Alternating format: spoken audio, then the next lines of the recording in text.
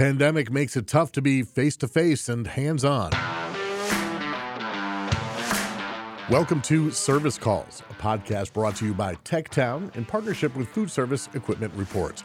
I'm Rob LaFrenz, and in this episode, we're going to talk about how techs can overcome some typical challenges when participating in remote training versus in-person training. And joining me, as always, is Food Service Equipment Reports Managing Editor Allison Resendiz. We'll also hear about how open communication goes a long way when it comes to bringing a combi oven back online.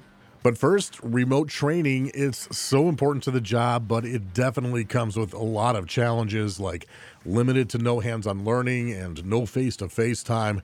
On the phone, we're talking to Director of Training for the Commercial Food Equipment Service Association, or CFESA's Dan Reese. And Dan, where are we at during these coronavirus times with finding ways to get techs the important training they need to do their jobs? Training for techs changed drastically in February. We went from training, having 20 technicians in for our classes to virtually nothing. It was just a crazy, crazy mess. Around the middle of July, things started to open up a little bit. We're doing face-to-face training here at CFESA headquarters. However, we have to, go through the mandates of everything. So we social distance, we're wearing masks, everything is sanitized, we have gloves. Every day and every night the equipment is wiped down. Temperatures are taken before they even get into the shuttle to come here. Temperatures are taken before they come in. So it is a little bit different than what we're used to.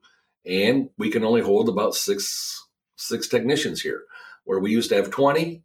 Now we're having 6. So it's been a little bit of a demand for us on that also. I'm doing more classes, but to less people. Dan, one challenge of remote training I've heard is not being able to learn through the hands-on experience. What's your advice for a tech who needs that element to absorb information? So what really is a struggle is, where do they get it? We're actually telling some of our members that they may have to change their way of training a little bit and have a senior tech ride with the guy a half a day so they can go out and put their hands on that piece of equipment. We're also talking to manufacturers about potentially shipping a piece of equipment into a location that the service technicians, with a camera at the service location, can kind of talk back and forth and see the equipment with the instructor from the factory. Like I say, the hands-on portion is so important that they're just going to have to come up with a way to do it. And right now, it's going to be the easiest is senior technicians in the field, maybe a half a day with a newer technician. So along those same lines, what tips do you have for techs when it comes to navigating the lack of face-to-face time they have with their teachers and peers during remote training? Well, and that's again, goes hand in hand with the hands-on the equipment, is to being there. I mean, with the 6 people, it's good because the class is small enough that I can actually talk to them and be there. What's bad is when they don't have the access to that. So it's a big problem, and it's a big problem for the factories. It's a big problem for the servicers. In fact, one of the things that they've approached me with, and when I say they, the board, they want me to maybe come up with a train the trainer program to help these senior techs train. Not everybody can train. Not everybody's good at training. Not everybody wants to train. So it kind of disrupts their day. It kind of disrupts, what they've been doing and how they've been doing their work for years.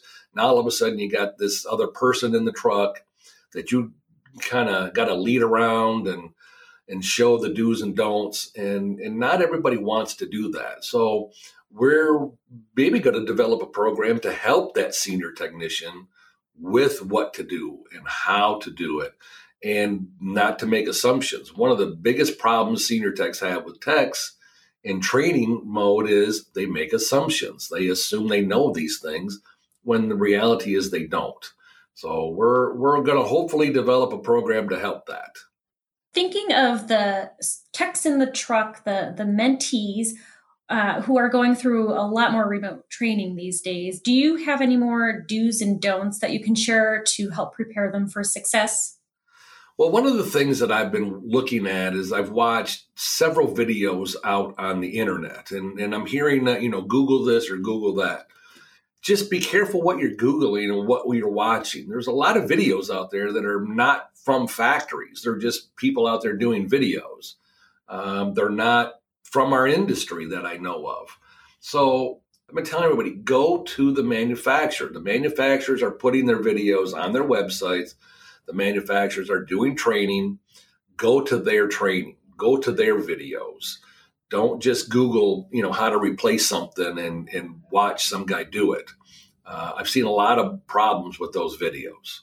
Yeah, it really seems like the time is right for like a breakthrough in training and something that's really going to set set that part of the industry on its head and, hopefully really move everything forward from where we are now. Well, and that's what we're all kind of looking for that. The problem with that is, video training has been out forever, which is fine.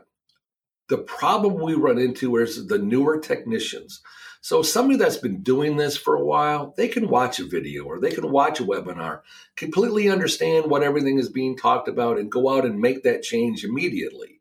But when you take a service technician that's in the training mode, who a month ago was doing lawn maintenance or doing auto repairs or doing, as of right now, I've got a guy that was a chef in my class today. He knows all about ovens and ranges and fryers. So we're all looking for that software. We're all looking for that technology that can kind of put the piece of equipment in their hands, be it virtual or put a piece of equipment in there with cameras, have the piece of equipment with a separate cameraman. So when we talk about the video, they can show it and show how to take it apart. So it's a difficult situation. Is there something along those lines that you're working on now? I teach the basics here at CFESA. So most of the technicians that I have are newer technicians or, been in the field a short time. And so we've developed a few classes and to to train our newer technicians. So one of the things that we're trying to develop is I offer a 3-day electric class. And that's a hands-on electric class for some of the techs that have been doing it for a little bit, but still are confused with electricity. So we're going to try to take that and make that a virtual or an online type of training.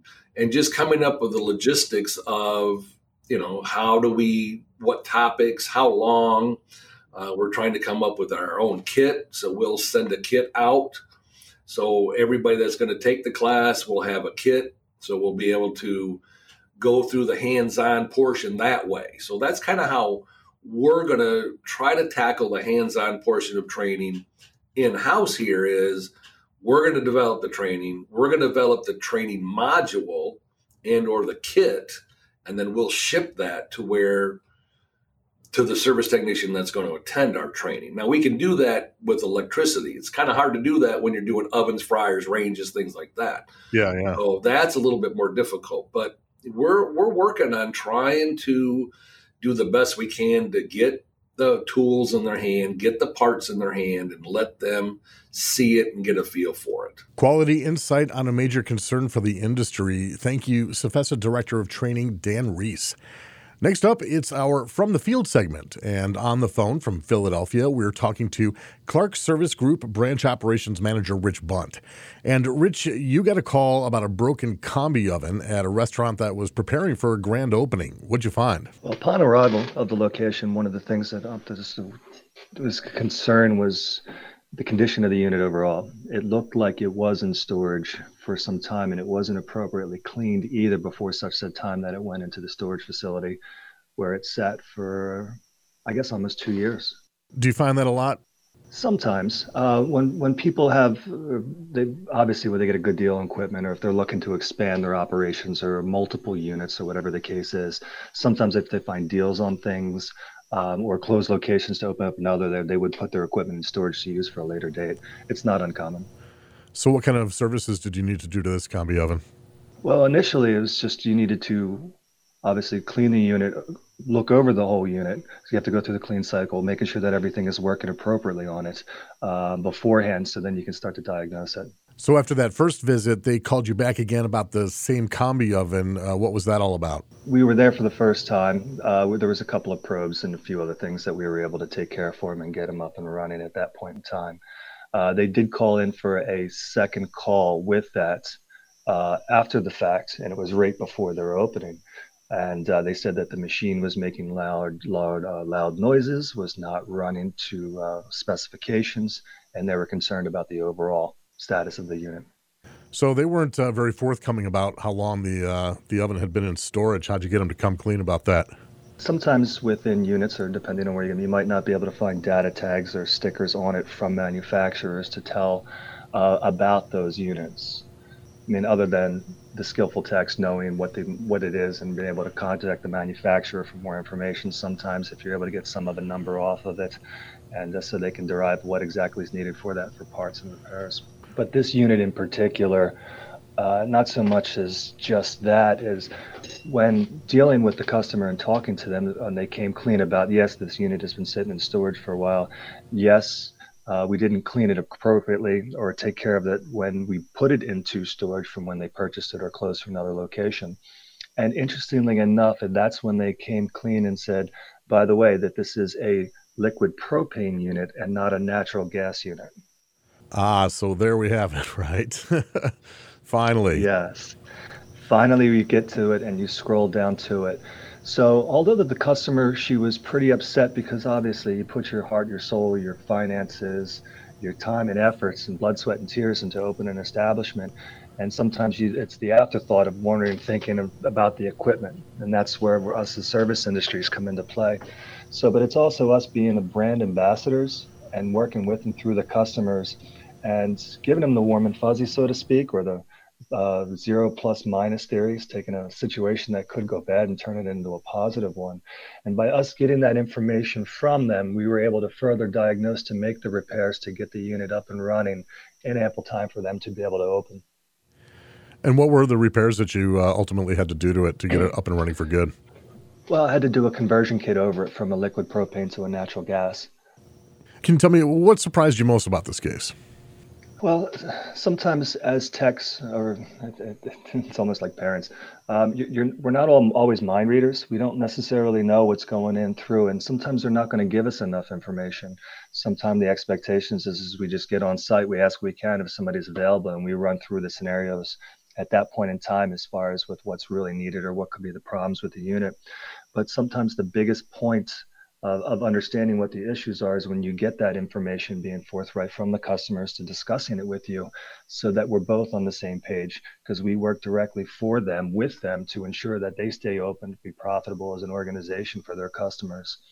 So when you're able to get that information from a customer of ours, when we're on site with them, it's beneficial to ensure that, one, not only we're able to diagnose it and make the repairs, preferably first time if possible, but it's also at the same time, as much as we're there for when everybody needs us, but a return call back on something is never good for anybody because it could be downtime for them. It's costly for an organization from a labor standpoint. So we try to prefer to make sure that we get done in a timely manner and preferably first time if possible. If not, it's with return with the parts and complete repairs at that point in time, as we did in this situation.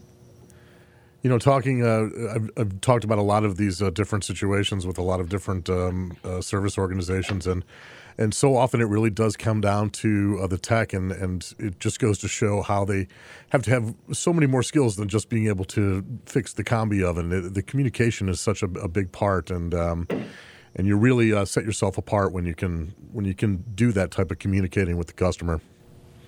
Well, I mean, I'm not sure if I said it earlier, but when I discuss reviews or areas of opportunity 101s with my techs, I continue to let them know is you're not just a technician. You're a brand ambassador representing Clark Service Group when you're out in the field. So it comes with the open lines of communication, and it's something that I harp on a regular basis, so that once you feel as though that you've communicated too much, keep going until someone tells you to stop. There can never be enough communication to ensure that everybody is on the same page. And again, there's always more to the story. Thank you, Clark Service Group's Rich Bunt. All right, let's get to the nuts and bolts of it all with our nuts and bolts segment. And this week's question was, it's not easy recruiting and retaining service techs, as you guys know. What's one example of how to encourage up-and-coming techs in the field? And our first entry is from Baltimore. It's EMR Human Resources Manager Jamie Adams. EMR's most successful recruiting tool is word-of-mouth referrals through our current and past employees. Up until the pandemic, we were offering Saturday training classes for aspiring techs interested in entering our industry. Because our industry is so niche, historically, traditional recruitment tactics like career fairs have not been worthwhile. Instead, we focus more of our efforts on retention. By way of in-house CFESA and manufacturer trainings, a strong company culture based on honesty, fairness, and quality service, personal and professional growth opportunities, and a competitive benefits package. Our technicians are our key resource. Without them, we just can't operate. Finding technicians and retaining them is always our number one priority. These next two came in via email, so a couple colleagues of mine are handling the voice duties. This is from Dallas and Hagar Restaurant Service Manager Isaac Locke. The best way to keep a tech who's in training engaged and hungry is to find out their strengths and weaknesses. Once that's been established, start them with things that he or she feels very comfortable with, gradually moving them outside of their comfort zone. For techs who are out of training, start them off with basic equipment and gradually move them to more complicated equipment. I believe the key there is identifying when it's time to move toward the more complicated equipment and providing support when making those moves. Bottom line, throwing them in the deep end to see if they can swim is not the best way to find out how good of a tech they are. And this last one is from Joe Warren and Sons, Garrett B. Warren. JWS strongly believes in developing a clear development path for new and younger technicians that aligns with the business needs through factory, in-house, on-the-job, and online training that'll show younger technicians that this is much more than a job and that being a good team player and also performing well will allow them progress to the next level with support and guidance of senior technicians and management. Thanks to my colleagues Bob Kessler and Ron Brown, respectively, for reading those emails. And seriously, thanks to everyone for your contributions. We really do appreciate them. Next time, our topic is, what technology trend do you feel will have the greatest impact on the industry over the next year? We'd love to hear from you, and you can call in to leave a message. Our number is 312-788-7618. That's 312-788-7618. You can also email or record a voice memo on your phone and send it along to servicecalls@fermag.com. And that's it for this episode of Service Calls, brought to you by TechTown in partnership with Food Service Equipment Report. We'll be back next month, so be sure to follow and subscribe so you don't miss a single episode. I'm Rob LaFrance.